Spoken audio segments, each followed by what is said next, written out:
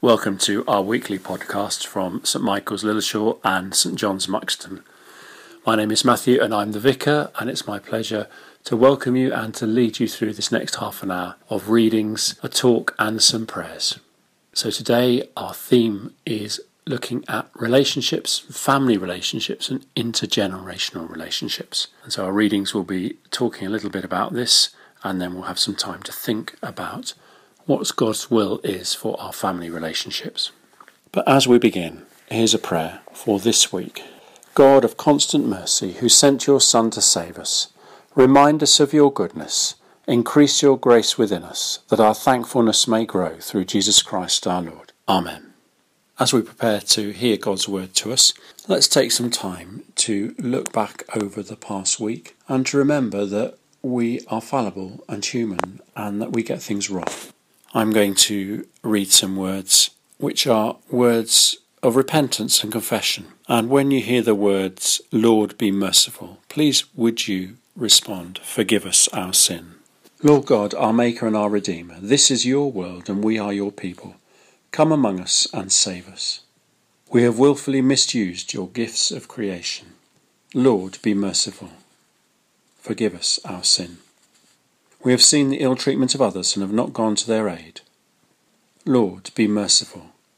Forgive us our sin. We have condoned evil and dishonesty and failed to strive for justice. Lord, be merciful. Forgive us our sin. We have heard the good news of Christ, but have failed to share it with others. Lord, be merciful. Forgive us our sin.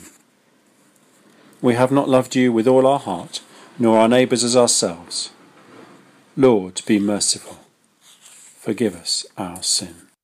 And if we truly are sorry before God, we can be sure that he will forgive us. So hear these words of forgiveness spoken over us. Almighty God, who in Jesus Christ has given us a kingdom that cannot be destroyed, forgive us our sins, open our eyes to God's truth, strengthen us to do God's will, and give us the joy of his kingdom through Jesus Christ our Lord. Amen. So today I'm going to speak on the subject of relationships within families, and particularly intergenerational relationships, and help us to think about what God wants for these. I'm not going to provide an exhaustive coverage of this subject, but simply a few pointers that might help us to think about what God's will might be for us in these situations and the relationships that we have.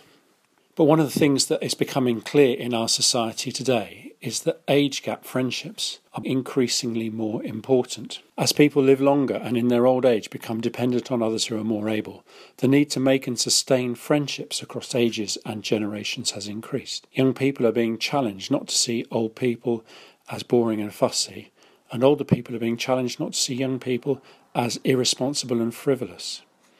The place where we learn to make these intergenerational relationships is in our families, whatever structure they are. Relationships and how to foster them are at the heart of the Bible. God is many things. He is holy, he is just, loving, and merciful. He is also relational.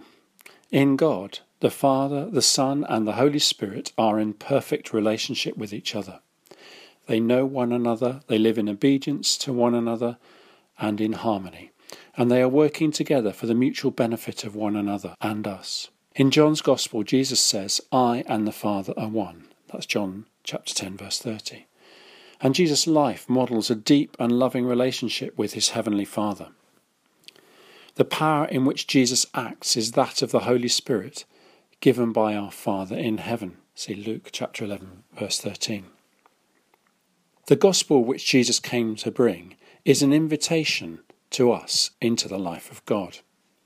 We too can become sons and daughters of God, sisters and brothers of Christ through faith in Jesus. We read this in Romans 8 and in Galatians 3. At the heart of our faith is a family relationship. Jesus becomes our brother and God becomes our Father, with the Holy Spirit tying the unbreakable cords of family love between us. That's why God created us to live in families. In families we have, from the day we are born, the opportunity to learn close relationships across generations, relationships of love, mutual support and building up. These relationships can point towards the way that God invites us to be part of his family. When families are joined by marriage, there is the possibility to develop these close relationships with those who are not blood relatives. And indeed, throughout history, whether among Christians or among those who don't believe, marriage has been seen as a way of joining families and sealing political and national alliances. And we'll read about a particular instance in a moment. Sadly, our family relationships can get distorted and break up through our selfishness and our failure or inability to love. Loving people who are close to us, although rewarding, is hard work. We are seen at close quarters, warts and all. And when our selfishness and brokenness are called out in our families, we can be humiliated, it can be hard to bear, and we can react badly. We also can argue over money, possessions, and out of jealousy. When our natural selfishness is not dealt with, it can cause huge problems in family relationships later on. You might think the Bible passage we're about to hear is a bit obscure and not well known. Can I just encourage you to think about a Bible reading scheme that takes you into the parts of the Bible you wouldn't normally visit? There are gems in there which you may have to work to find. Let's listen to a story of family where things went awry. First, let me give you an introduction to the family. It's the time of the kings in Israel and Judah. It's about 850 to 835 years before Jesus. They are two separate kingdoms.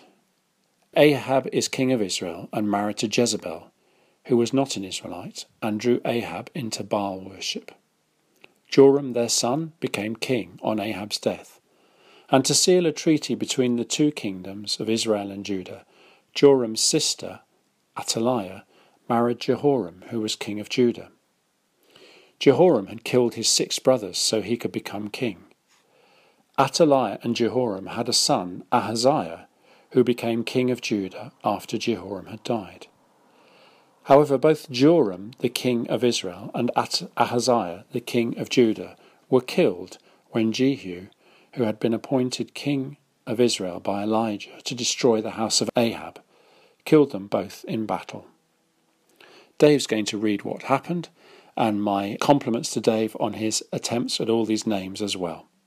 The first reading is taken from 2 Chronicles chapter 22, reading from verse 10 through to chapter 23 verse 3. When Athaliah, the mother of Ahaziah, saw that her son was dead, she proceeded to destroy the old royal family of the house of Judah. But Jehosheba, the daughter of King Jehoram, took Joash, son of Hazael, and stole him away from among the royal princes who were about to be murdered, and put him and his nurse in a bedroom.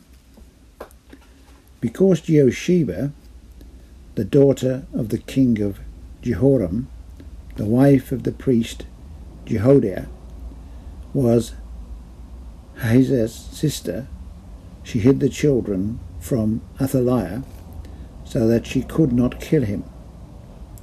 He remained hidden with them at the temple of God for 6 years, while Athaliah ruled the land. In the 7th year, Jehoiada showed his strength and made a covenant with the commanders of units of 100. Azariah's son, Jeroham, Ishmael, son of Jehohanan, Azariah, son of Obed, Mazariah, son of Adiah, and Elishaphat, son of Zichri. They went throughout Judah and gathered the Levites and the heads of Israelite families from all the towns. When they came to Jerusalem, the old assembly made a covenant with the king at the temple of God. Jehoiada said to them, "The king's son shall reign as the Lord promised, concerning the descendants of David." Chapter 23, verses 11 to 17. Jehoiada and his sons brought out the king's son and put a crown on him, and presented him with a copy of the covenant, and proclaimed him king. They anointed him and shouted, "Long live the king!" When Athaliah heard the noise of the people running and cheering the king, she went to them at the temple of the Lord. She looked, and there was the king standing by his pillar at the entrance. The officers and the trumpeters were beside the king, and all the people of the land were rejoicing and blowing trumpets. The musicians with their instruments were leading the praises. Then Athaliah tore her robes and shouted, "Treason! Treason!"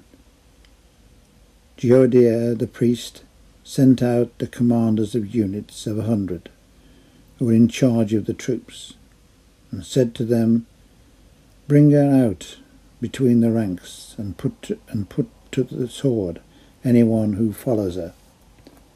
For the priest had said, "Do not put her to death at the temple of the Lord." So they seized her as she reached the entrance of the horse gate on the palace grounds, and there they put her to death. Jehoiada made a covenant that he, the people and the king would be the Lord's people. All the people went to the temple of Baal and tore it down. They smashed the altars and idols, killed Mattan, the priest of Baal, in front of the altar. This is the word of the Lord. It's clear that there were complex family relationships at work here. Athaliah had been brought up in the house of Ahab and Jezebel, and so had no respect for the Lord. Possibly under the influence of Athaliah, Jehoram, her husband, had turned his back on his father's faithfulness to God and had seized power by purging his family. Athaliah did the same when she gained power after Ahaziah's death. The family unit was being used to secure the relationship between the two kingdoms of Israel and Judah. However, look at how it was done and whose interests were being served. It was clearly not to serve the purposes of God, nor the will of the people, but simply to gain power and influence, and selfishly to build a dynasty from Ahab and Jezebel in the face of the destruction prophesied by Elijah. How had this family life so deteriorated that a grandmother would threaten the life of her baby grandchild? Athaliah's mind had truly been twisted by the worship of false gods. Richard Baxter, the English church leader and poet, said the following: "It is an evident truth that most of the mischiefs that now infest or seize upon mankind throughout the earth consist in or are caused by the disorders and ill-governedness of families." I'm sure many of the inhabitants of Israel and Judah in 840 BC would have agreed with him. Now I know that there are many of us who have tortuous and difficult family histories, perhaps not as bad as this one. But there may be those in our families with whom we do not speak or with whom our relationship is poor. There may be things in the past in our family which blight the present. What should we do? Should we just leave things be? Well, and this may take great sensitivity and the timing must be judged well, but now may be the time to do something about it.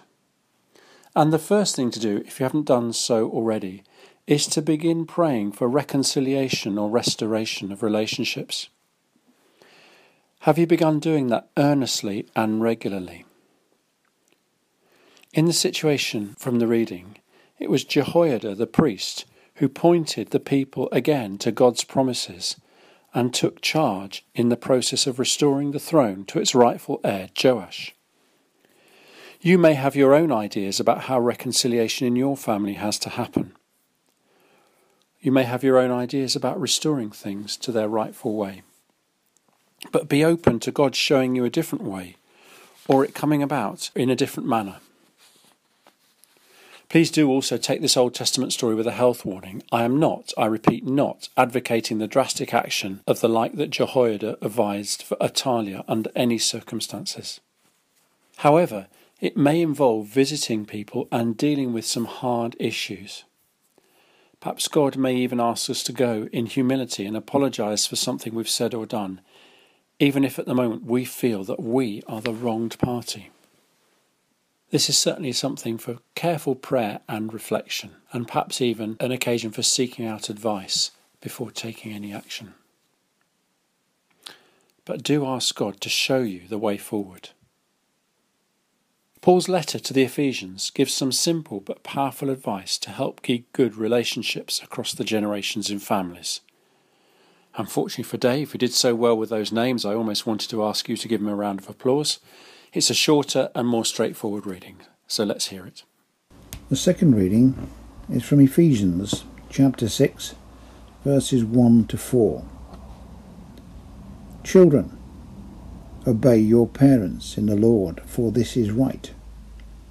Honour your father and mother, which is the first commandment with a promise, so that it may go well with you and that you may enjoy life on the earth. Fathers, do not exasperate your children.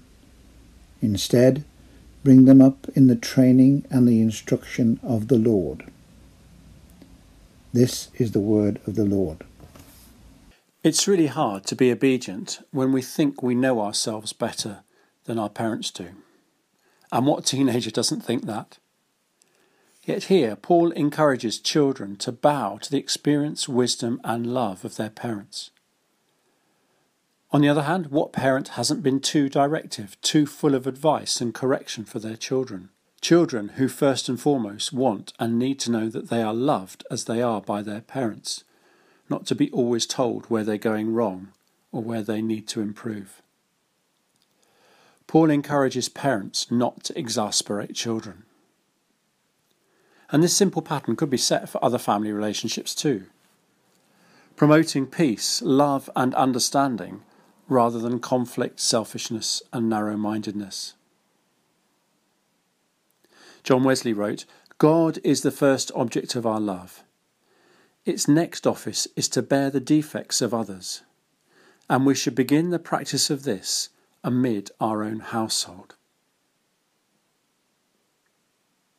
Jesus bore the scars of maintaining a relationship between God and humanity on the cross. His relationship with his Father was stretched to breaking point, but it remained firm. Loving faithfully is always costly, and yet it brings hope because it speaks of God's eternal, unending covenant love for us.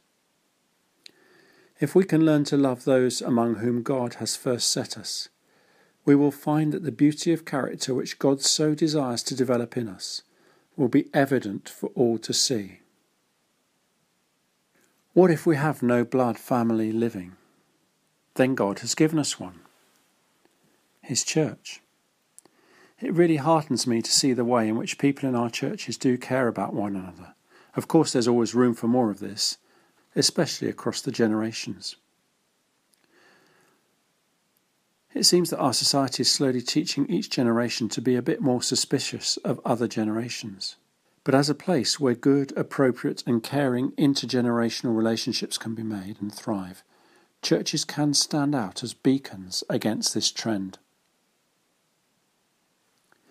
Let me conclude by suggesting that God has not designed families to be self-serving, but to be places of stable relationships from which we can reach out to others and demonstrate how God has reached out to us. It is so easy to become inward-looking in families, to want the best for our own parents, children or grandchildren, and not to worry too much about those of other people. You've heard me say this before, but when my children were born, I was filled with an overwhelming sense that I would love them whatever. This gave me an insight into how God loves me. And the logical conclusion of that is that if God loves me this way, then He must love every other human being in the same way. It is not always possible for us, with our limitations and brokenness, to love everyone with the same intensity. But the overwhelming love which we can feel for our family members can be a springboard for making that love real in our relationships with them, and also in our relationships with other people that God places in our paths.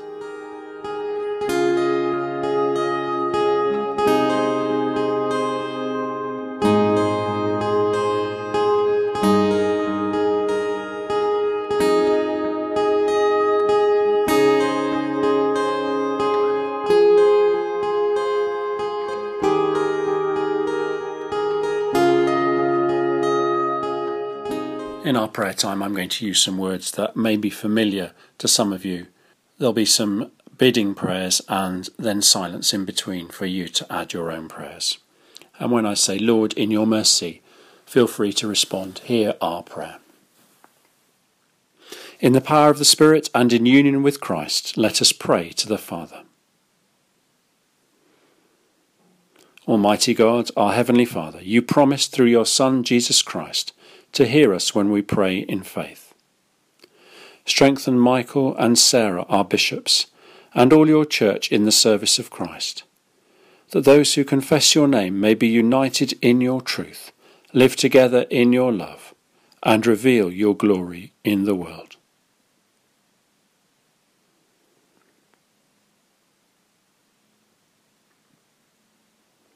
Lord, in your mercy, hear our prayer. Bless and guide Elizabeth our Queen and all her ministers. Give wisdom to all in authority, and direct this and every nation in the ways of justice and of peace, that we may honour one another and seek the common good.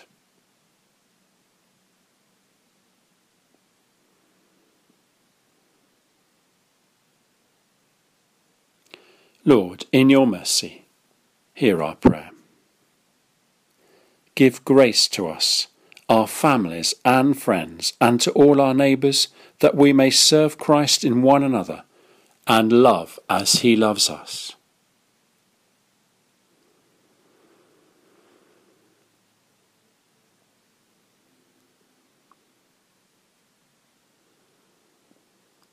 Lord, in your mercy, hear our prayer. Comfort and heal all those who suffer in body, mind, or spirit. And in a moment of quiet, we name those known to us before God. Give them courage and hope in their troubles, and bring them the joy of your salvation. Lord, in your mercy, hear our prayer.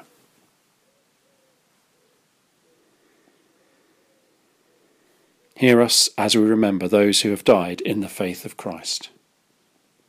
According to your promises, grant us with them a share in your eternal kingdom. And so, rejoicing in the fellowship of all your saints, we commend ourselves and the whole creation to your unfailing love. And let's join in the words of the family prayer which Jesus taught us.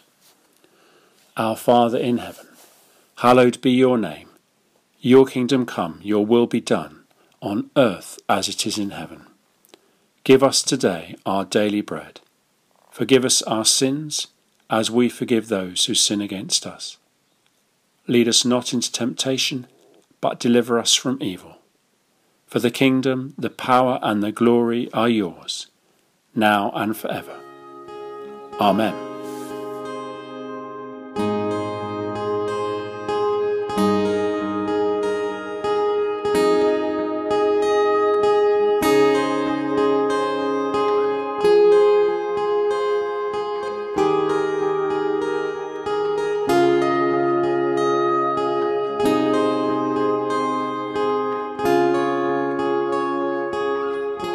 Once again, I'd like to thank all of you who've given so generously during lockdown, even when we've not been able to meet in church. And this is a prayer which offers our gifts to God. Yours, Lord, is the greatness, the power, the splendour and the majesty. Everything in heaven and on earth is yours. We give you these gifts as tokens of our love and service of you.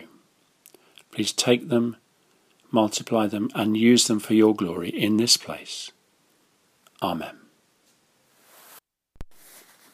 As you know, we've been holding short services of morning prayer in church at St Michael's on Sundays at 9:30.